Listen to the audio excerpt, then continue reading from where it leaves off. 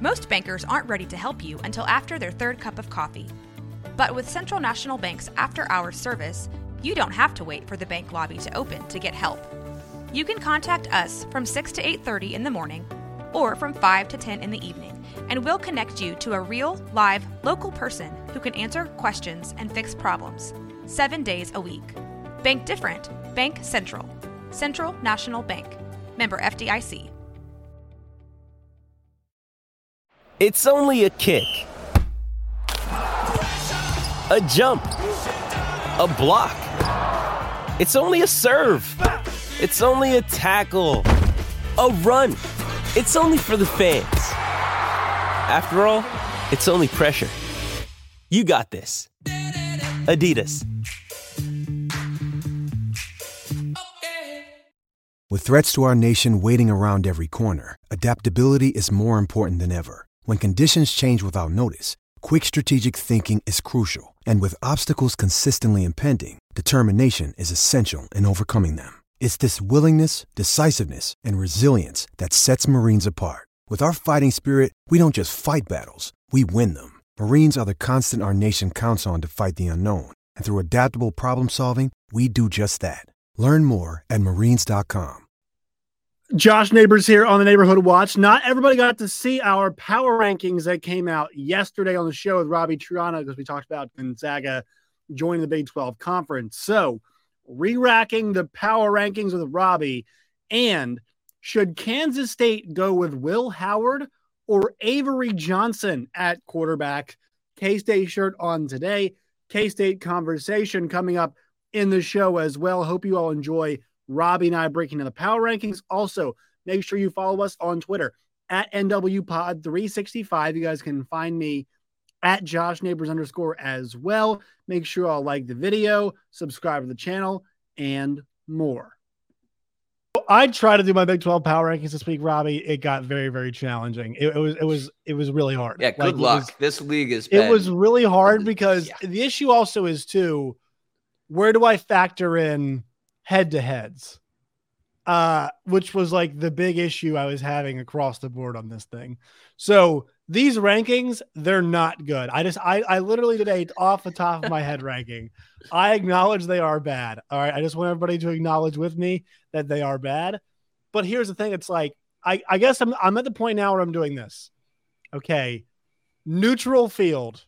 If these teams are playing, who am I taking? That's kind of how I'm viewing this. All right. So that's why I have Oklahoma and Texas at number 1 and 2. I am putting Kansas State at number 3. They were quickly out of my top 5. They are now back in my top 5. And you and I talked before the show, and we believe potentially the most compelling question in the Big 12 currently is, does K-State stick with Avery Johnson at quarterback?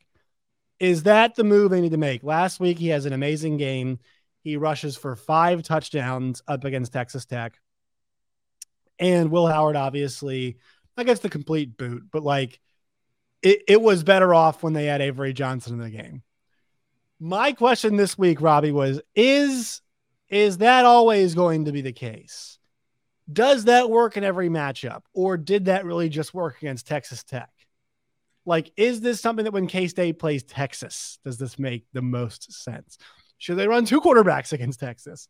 Should it be Will Howard against Texas? And mind you, Will Howard did not play well against Oklahoma State. And you might say, hey, Josh, Oklahoma State, why aren't they higher or whatever? You lost by 27 points against South Alabama. You still get penalized for that. I'm sorry, Oklahoma State. You are still having to live that one down. And you lost to Iowa State right after that, too. And I'm not sure Iowa State's very good. So, yeah, like that's why the rankings are confusing right now. But K-State at number 3, Robbie, your thoughts about that? Your thoughts about the Will Howard versus the long, stringy hair of one Avery Johnson? Yeah, this is a very strange thing that's happening because Will Howard, I think going in, he was my preseason Big 12 Player of the Year, and he was someone I really thought could make a lot of noise when it came to the NFL draft. That has not panned out this year. And when you look at, what suits Kansas State's offense the best, right now I do think it's Avery Johnson, just because if you have a dynamic quarterback like that who can do what he does with his feet, but also has the ability to pass, I think that helps out Kansas State's running back so much more. I think that helps up DJ Giddens, and it helps up Trayshawn Ward. If the defense is constantly focused on this quarterback, you might be leaving these weapons out. And honestly, I do not think Kansas State's wideouts or wide receivers, besides like Ben Sinnott, have a lot to offer me. And that's where, like, I do think right now, I think if I was Kansas State and Chris Kleiman, I think you have to roll with Avery Johnson. Like, he just had 5 rushing touchdowns, the first freshman to ever do that. Like, I think that is something that you kind of have to roll with. But I do think Kansas State is the most compelling and interesting team in the league right now, outside of maybe Oklahoma, as in, can they keep their pace? But Kansas State, to me, is a team that we had very high expectations for them. And then they have 2 crazy losses. The one against Missouri, I know you are a Missouri grad, but I do think Kansas State should have won that. And the fact that Missouri won with one of the most miraculous field goals maybe in college history is incredible. And then you look at the one against Oklahoma State, that's just Will Howard laying an absolute egg. That was a very winnable game for Kansas State. And I do think talent-wise, they should be the number 3 team in the league right now. But I think identity, like, that is so key. And you have Avery Johnson. And I do believe he is now running the true Colin Klein offense of, like, this is what I did as a quarterback.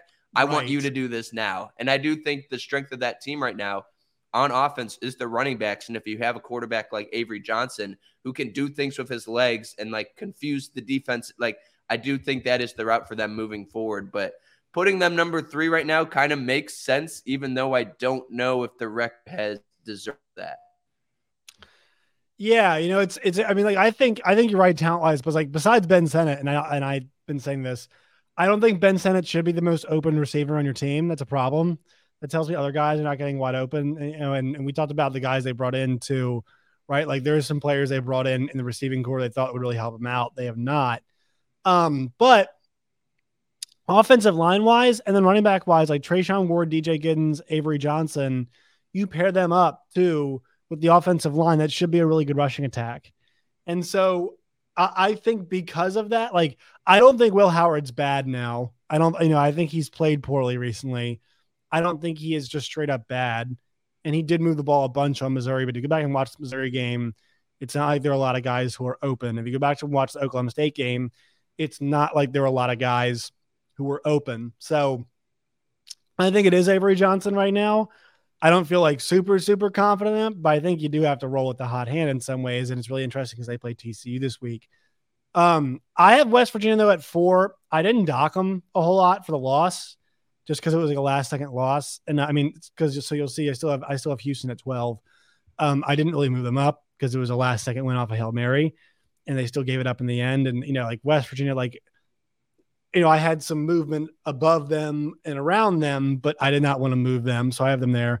Kansas, I still have at 5. I still think Kansas is a top 5 team. Backup quarterback, threw for 5 touchdowns. They could not run the ball, which is the strength of their team. So I was like, you know what? Not going to dock them too much. Iowa State at 6. Got to give Matt Campbell some credit. You have to. And then I have Oklahoma State at 7 because Iowa State did recently beat Oklahoma State. But also, too, Oklahoma State's making a push right now. If they were to play on a neutral field, I would probably favor Oklahoma State, but it would be close. It would be close. So they recently played, and that's why I gave, you know, if we're going head-to-head at 4-1 spot, that's why I'm giving Iowa State the nod over Oklahoma State. So, Robbie, on that bottom part, the 4 through 7, West Virginia at 4, KU at 5, Iowa State at 6, Oklahoma State at 7. What stands out the most to you about those rankings, and do you have any really big qualms with it? Because it's kind of just I just kind of mix them up and see where everybody falls. Yeah, there's a team on there that if I were to put money to either become that number 3 team or somehow find a way with losses and miraculous things to happen to make the Big 12 title game, if Oklahoma or Texas were to stumble, which I honestly do not think right now. I think they're just very much above the rest of the team in this conference. I'm looking at Oklahoma State, and I can't believe I'm saying this just because there was times with whatever was going on with their quarterback situation. You're like, what is going on? I don't know, like, why we're running with your son or why we're running with Rangel. Like, you have this guy and Alan Bowman. And last game, I really do think against Kansas, you see all of these awesome players kind of emerge in that offense that we kind of were hoping this entire time. Brennan Presley is a player I think that is so dynamic and one of the best wide receivers in this league. He finally actually got to do something. And then Ollie Gordon had a performance of a lifetime for them. So that's where Oklahoma State, to me, is one I'm watching very closely, because I finally think they understand, all right, let's give Alan Bowman the ball, but also the rest of their schedule, in my opinion, maybe the easiest in the entire Big 12 right now. You have at West Virginia. Okay, that's a difficult game right now because West Virginia, is playing better than we thought. But I am also not exactly sold on West Virginia just yet. I think they've played above expectation, but I do not think they are among the best in the conference because of that. Then you play Cincinnati, in my opinion, is the worst team in the Big 12. Like, I think just a bad team right now. We'll find out this week because they play Baylor. So yes. I guess it's the answer to that question. It's the real butt bowl right there is Cincinnati, Baylor. I know Baylor, Texas Tech, but no, it's the real butt bowl. Then they play Bedlam, but they play it at home. And right now, I would give Oklahoma the advantage there. But if Oklahoma State wins that game, that's incredible. And their last 3 games are a godsend, from Brett Yormark to Mike Gundy. At UCF, at Houston, home for BYU. There is no team, new 4 team, that has necessarily made me happy or made me think, you know what, that team is really good this year. Like, I think BYU has been the best of the bunch, but also they just laid an absolute egg against TCU and does not know how to run the football whatsoever, and offensively has been way too up and down all year. So if I were to have a team out of those two, sneak and be that number 3 team or maybe a Big 12 title team, it would be Oklahoma State right now, and I cannot believe I'm saying that. Yeah, and Ollie Gordon he is a star, right? He looks like a star, and I think they're going to ride him this week as well too, because here's the thing: like Alan Bowman, like I was arguing, let's just go with Garrett Rangel because I didn't think they'd be very good this year, and I was wrong on that front because I was like, I want to see what Garrett Rangel has. Alan Bowman at least has the experience, and their schedule's been easy enough to where, like, okay, it makes sense. Now, in games like this week, and even you saw some against K-State, like they can't really rely on him to beat anybody. Kansas, you can because their defense isn't very good. But, like, I'm not sure Alan Bowman's going to go out there and beat in Oklahoma for me and some other schools as well. But once again, the schedule's pretty easy. So Ollie Gordon's kind of the key for them.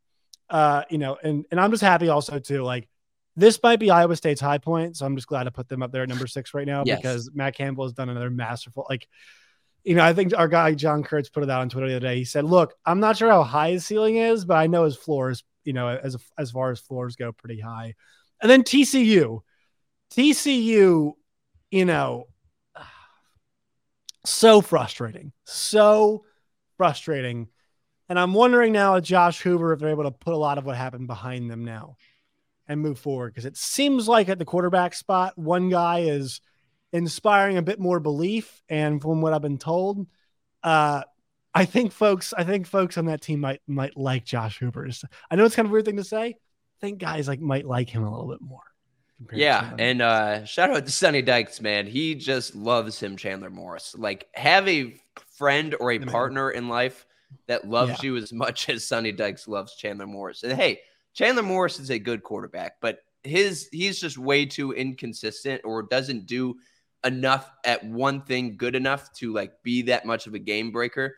But I think what TCU's offense has shown against that game against BYU is they're going to air it out. Josh Hoover, 58 attempts against BYU. His first start. I think Kendall Briles is like, all right, we're going to just air you out. And I think that is where the offense should be going, because last year, even though Max Duggan had Quentin Johnson and a lot of other pieces, I think that was a team that was run first because you had Max Duggan that was able to take off. And then you had Kendre Miller in the backfield along with Imani DeMarcado, which are now both running backs in the NFL that actually play somewhat of a good amount. But this year, I think TCU is a team with really good wide receiver core. I like J.P. Richardson a whole lot. Savion Williams is very good as well. And that's a team that, you have them 8th on their power ranking. I think I might have them a little bit higher. I don't know where exactly or who they would jump. But TCU is a team to me that I still think is among the best in the Big 12 this year. I don't know if that says a lot of good things about the Big 12, just because I think there's so much kind of crap this year in the Big 12 when you look at the bottom half. We said this league was deep from top to bottom. This year is not that. I do think there are just straight up bad teams in the league this year. But TCU to me is one that I can actually somewhat believe is good. So TCU, frustrating start to the year, but I can see that team, still finishing with 8 wins at the end of the year, just because I'm kind of high on what Josh Hoover showed against BYU, a BYU defense that I think has played better than expectation this year. So that's a team to watch for. And if you go back to Chandler Morris, like, stop, just stop. Oh, You have this guy. Point. You have this guy.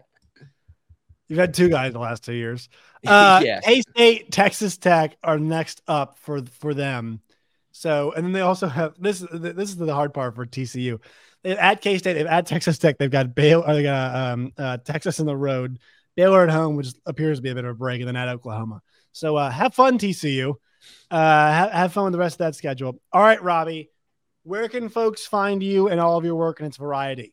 You can follow me on Twitter at the Triano Kid. I post random Big 12 things that I love very much. I love talking with you, Josh. This is a blast, and more news to come.